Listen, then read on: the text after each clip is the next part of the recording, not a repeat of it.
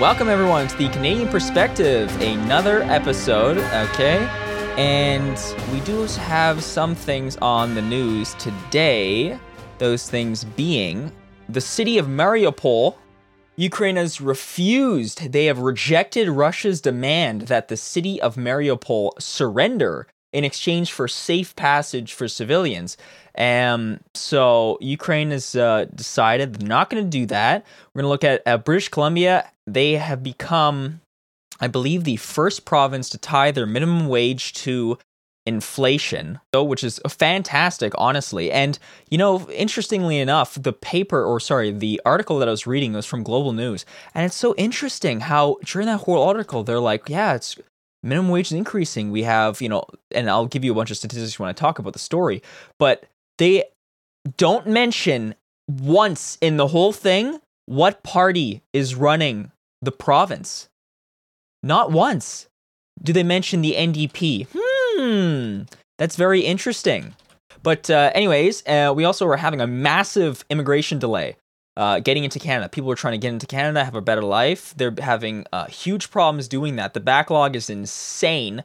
And also, a little side note, the U.S. on the side declared that Myanmar army committed genocide against the Rohingya.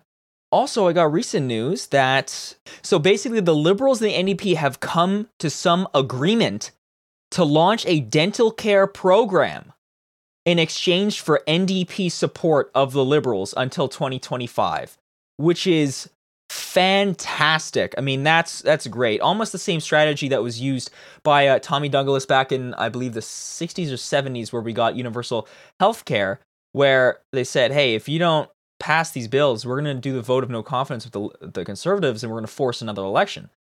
This is, in a way, sort of like that. It's not as, it's not like they're going to call an election tomorrow or something, but they're just giving the Liberals a guarantee that that shit's not going to happen until 2025.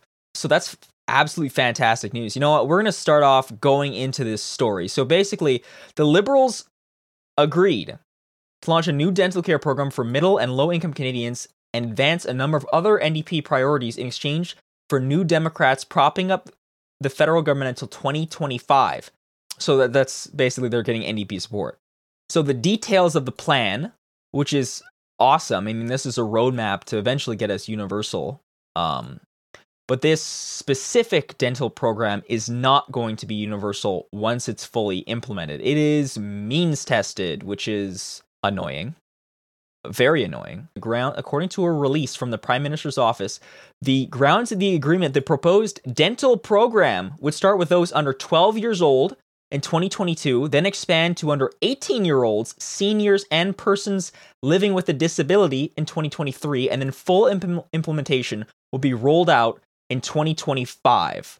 And that full implementation would mean dental program will be restricted to families with an income of less than $90,000 annually. And also, okay, so the families with less than 90 grand annually, and if you also are below $70,000 annually, then you don't even pay the copay to make a claim. There shouldn't even be a fucking copay. What the fuck? A copay is a flat rate fee. Someone makes a claim. So sort of like how in the United Kingdom, if you go to the pharmacy, you just pay $10 no matter what the medication is, and then they give you the medication or something like that. That's, I guess, but that's still stupid. Like, fuck is with this copay bullshit. So that's a massive plank of the NDP's platform. Although, I'm pretty sure the NDP said they wanted their shit to be universal. So that's kind of annoying. But at least we get something instead of absolutely nothing. The nothing that we've received for a long time. Liberals always, well, at least when it came to pharmacare, right? So this deal would also see a Canada Pharmacare Act passed by the end of 2023 to task the National Drug Agency to develop a national formulary of essential medicines and a bulk purchasing plan by the end of the agreement. Okay, so they've agreed to have a bill made eventually by 2023. I'm pretty sure there already was a motion that the NDP put forward earlier, like a year or two ago, that could have already done this. Like, why don't you have a fucking bill already, that dipshit? You guys already put together a dental program. Where the fuck is the pharmacare one? And also on housing, another key issue. The government has agreed to extend the Rapid Housing Initiative. So that's a program that builds affordable housing for people in populations who are vulnerable. So that's being extended for an additional year, and also changes the definition of affordable housing. That's going to be defined as housing costing 80% or less of an area's average market rent. And that's a change from the Canada Mortgage and Housing Corporation, who typically considers housing affordable if it costs no more than 30% of a person's income. So instead, if you're chaining it to the area, the average market rent of that area, instead of the person's income, yeah, what the fuck is this? 30% of a person's income. The fuck, what? Let's make it chain it to the area, because everybody's income is different. That's like kind of ridiculous, actually. Like, whose income? That's such a wide scale. Why were we even using that before? Now, something else that they did with the NDP before was they had them introduce an Early Learning and Childcare Act, the end of 2022. And so that's great.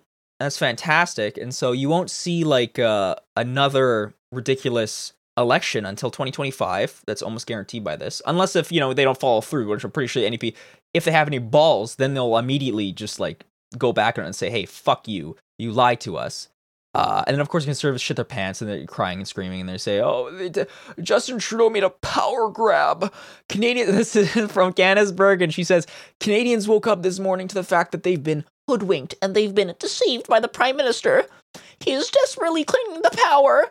His number one goal, as we've seen over the course of the last 6 years, is always to do what's best for him, not to do what's best for Canadians. Giving people who have less than $90,000 a household free dental care is not helping Canadians. Are you? I can't say that word. Are you an idiot? What an absolutely moronic statement. How are these people in office? Like, what the fuck? Like, that's the type of shit they just put on, like, Facebook and stuff like that Facebook moms share around and shit. Oh my god, he made another power grab. Who, if you read the shit, if you read even the headline on CBC, people would be like, oh shit, a dental care program, that'd be sick. My teeth aren't gonna fall out anymore. And yeah, the conservatives like, no, that's bad. Oh, wow, okay, and it gets even dumber. If you thought that was dumb, it gets even dumber. We go to Yves Francois Blanchet, the leader of the Bloc Québécois, and he said that last Tuesday, he said the federal government does not have the jurisdiction to introduce national dental and pharmacare plans. Are you a fucking idiot? Excuse me? Bitch, you have universal health care. Did you deny that? Does Quebec, do you have to pay money for healthcare in Quebec? Let's find that out right now, okay? Let's find that out. Yes, it is free. Yeah, they get money from the federal government to run it. So what the fuck? They're like, nah, that's whack. Okay, so that's great. So that's good news. It shows you that the parties that aren't the NDP and the Liberals, maybe they're doing some smarmy play. I don't know what the Canada Pharmacare Act bullshit. I don't know what's going on there. It's a little slippery. They should have just had an act all ready to go. So that's interesting, but it shows you that we got a bunch of morons and the conservatives and the Bloc Québécois. So anyways, hopefully that goes well. Anyways, next one, we're going to go to Ukraine, everyone's favorite. As you know, Ukraine rejects Russia's demand to surrender Mariupol. So far what's been going on in Mariupol, they are currently under siege. They are surrounded by Russian forces all around the city. 2,300 people have died so far, with some of them buried in mass graves. Oof. That's a big oof on that one. Sorry, boys.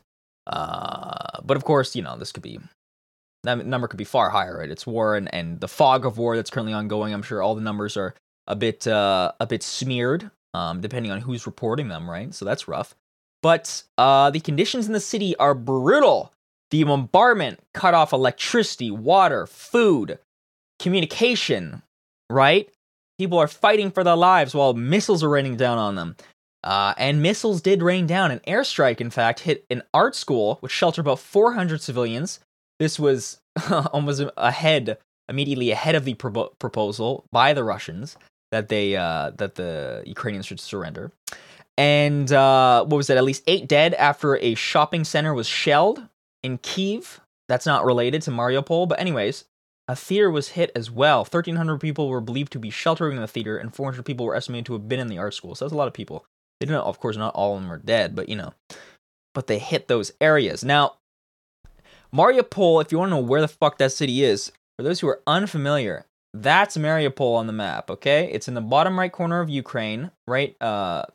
Close to the border of Russia, and it's a port city, so it's right off the coast of the Black Sea. I thought they would have already taken that city by now. If you look at the invasion map, what the fuck? Yo, they're still hanging on? Holy shit! You see that? Mariupol. Yo, that city right there, it's somehow not been taken. I don't get that. I mean, I guess they're somehow getting supplies still into the city. Well, as I said, the food and water have all been shut off, but damn, they're still holding out? That's crazy. And they didn't accept the offer to surrender? That's even more nuts. Damn, okay. All right. So they're still hanging on somehow. I don't know how that works, but interesting. And of course, this would, if they took that city, it would help establish a land bridge to Crimea. If the Russians take the city, that's why they want it. Of course, it's also a big port city, so it's going to be helpful with movement throughout the Black Sea, for the ships to dock, right? The basic shit like that. But, yeah, not going well. So yeah, the deal was safe passage out of Mariupol, one corridor leading to East Russia, and another going west to other parts of Ukraine, in return for the city's surrender before daybreak Monday. And Ukraine flatly rejected the offer well before the deadline.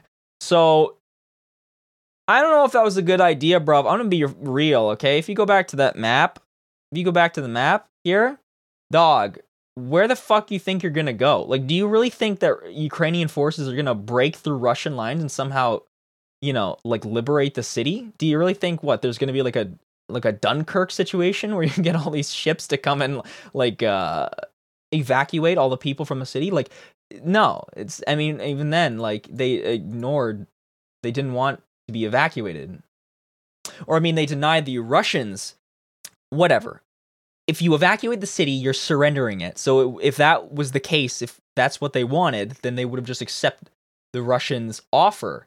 So I guess they really do believe the Ukrainian military will break through these lines somehow and liberate the city or, release them from that siege.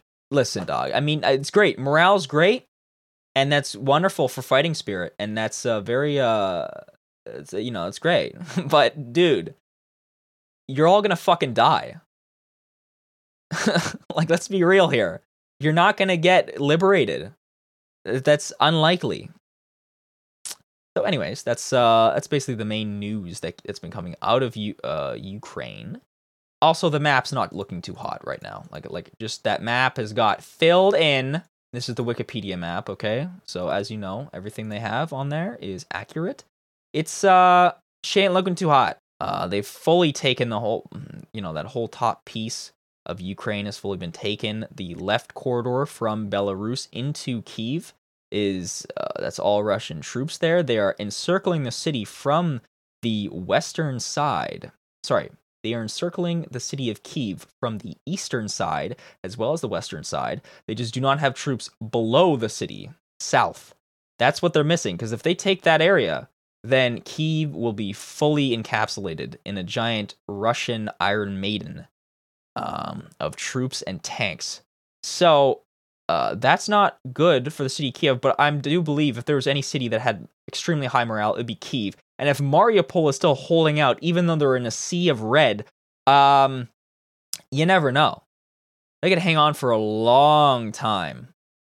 So, anyways, glory to the Ukrainians and their defense of their homeland. We wish them all the best. And, however, I'm just going to say maybe you should have taken that offer to surrender Mariupol. I don't see how the logistics could work out that you would be able to be liberated from the Russians, that there be a corridor from the Ukrainian military that breaks through the lines to relieve the city. I don't see that as a possibility. So, you know.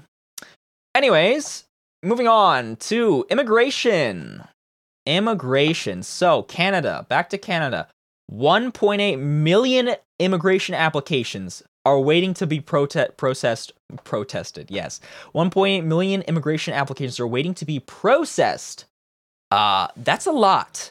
And this is all information data from the IRCC, the Immigration, Refugees, and Citizenship Canada. The country has a backlog of, like I said, 1.8 million. As of February 1st, that's only as of February 1st, a month back, including 519,000 permanent residence applications, including 158,770 refugee applications, 848,598 temporary residence applications, and 448,000 Canadian citizenship applications. That's a lot of stuff, dude. Especially the temporary residence applications. I mean, I guess Canada's just like, yeah, fucking whatever. You stay here, and then if you're too long, we'll just deport your ass. So work permit extension applications take 133 days as per their website. That also expired on March 15th. Oh, Jesus. Oh, my God. We got a graph here, in fact. We got a lovely graph to look at. Canada's backlog of immigration applications. We got permanent residence applications. Okay, there we go. This is comparison of October 27th, 2021 compared to this year. It is lower. All the bars are lower except for temporary residence applications, which is higher. Why did CBC News put this together? I don't know. I think reading the text was probably good enough, but anyways, enjoy that. Now what else do we got? What else do we got on this?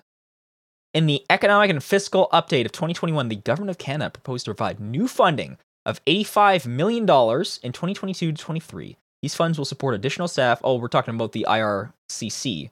They're going to get more funding. It's like, shit, they better get more funding. Look, these people are working overtime to let people in the country. And welcome people who can address Canada's labor shortages. Yeah, they want people. They want people in there. Also, something that's not helping this situation is the announcement that was made pretty recently that we're going to accept an unlimited number of Ukrainian citizens for temporary residence. That's definitely going to add to the backlog, like, significantly. So, we'll see how that goes. That's not good. Now, moving on. Brief tinge of sadness. Chinese plane with 132 people crashes in the Guangxi province. That's shitty. It's unfortunate. The U.S. declared that the Myanmar army committed genocide against the Rohingya. This is something that's been going on for a long time. Interesting. Has the United States ever declared what happened in Indonesia genocide?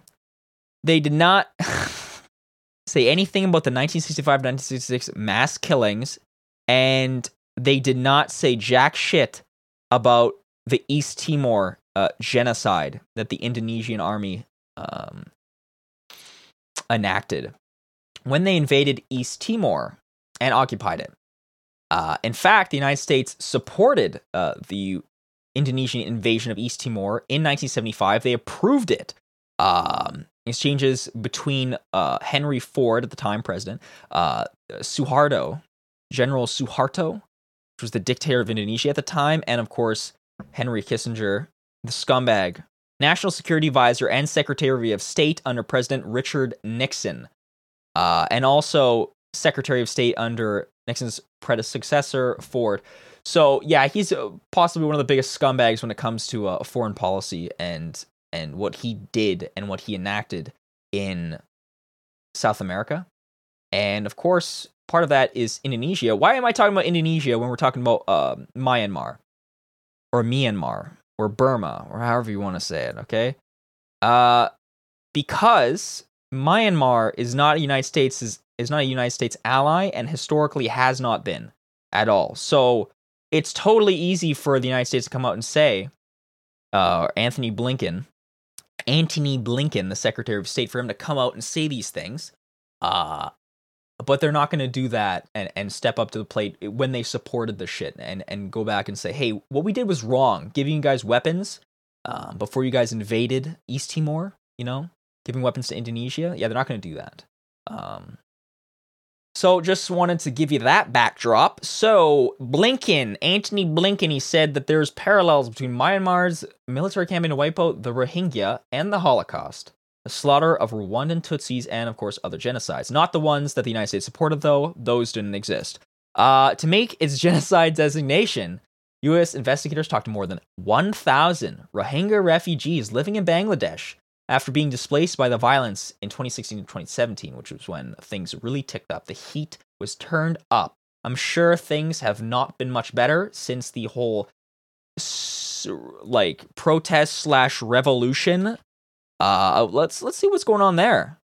So it appears.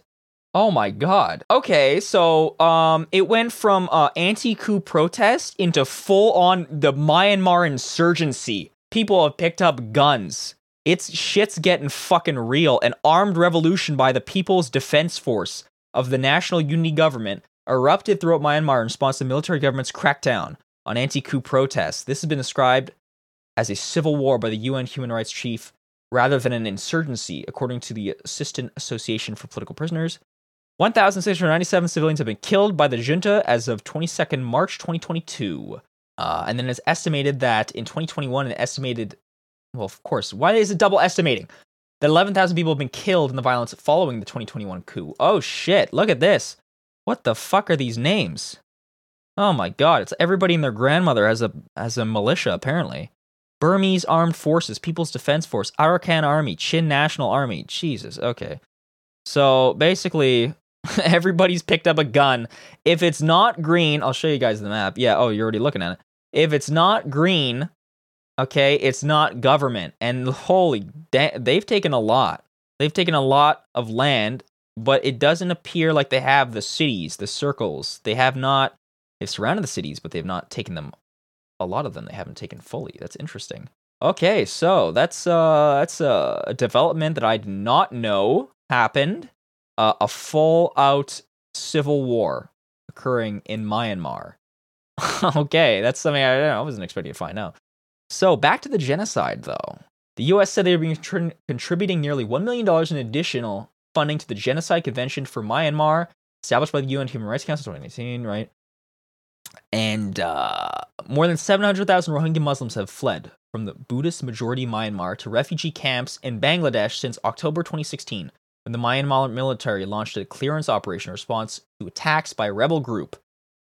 So that's what's going on in the world today. That's all I have prepared for you guys. I hope. How long was this episode? Okay, pretty fast. Good. Not much for me to edit. All right. So I hope you guys download the podcast, right? If you don't download, then you don't exist. We don't know if you've watched it. You don't download it. Then just delete it right away. It's fine. I don't care. And I hope you guys have a good rest of your day. And that was the Canadian Perspective signing off. Goodbye.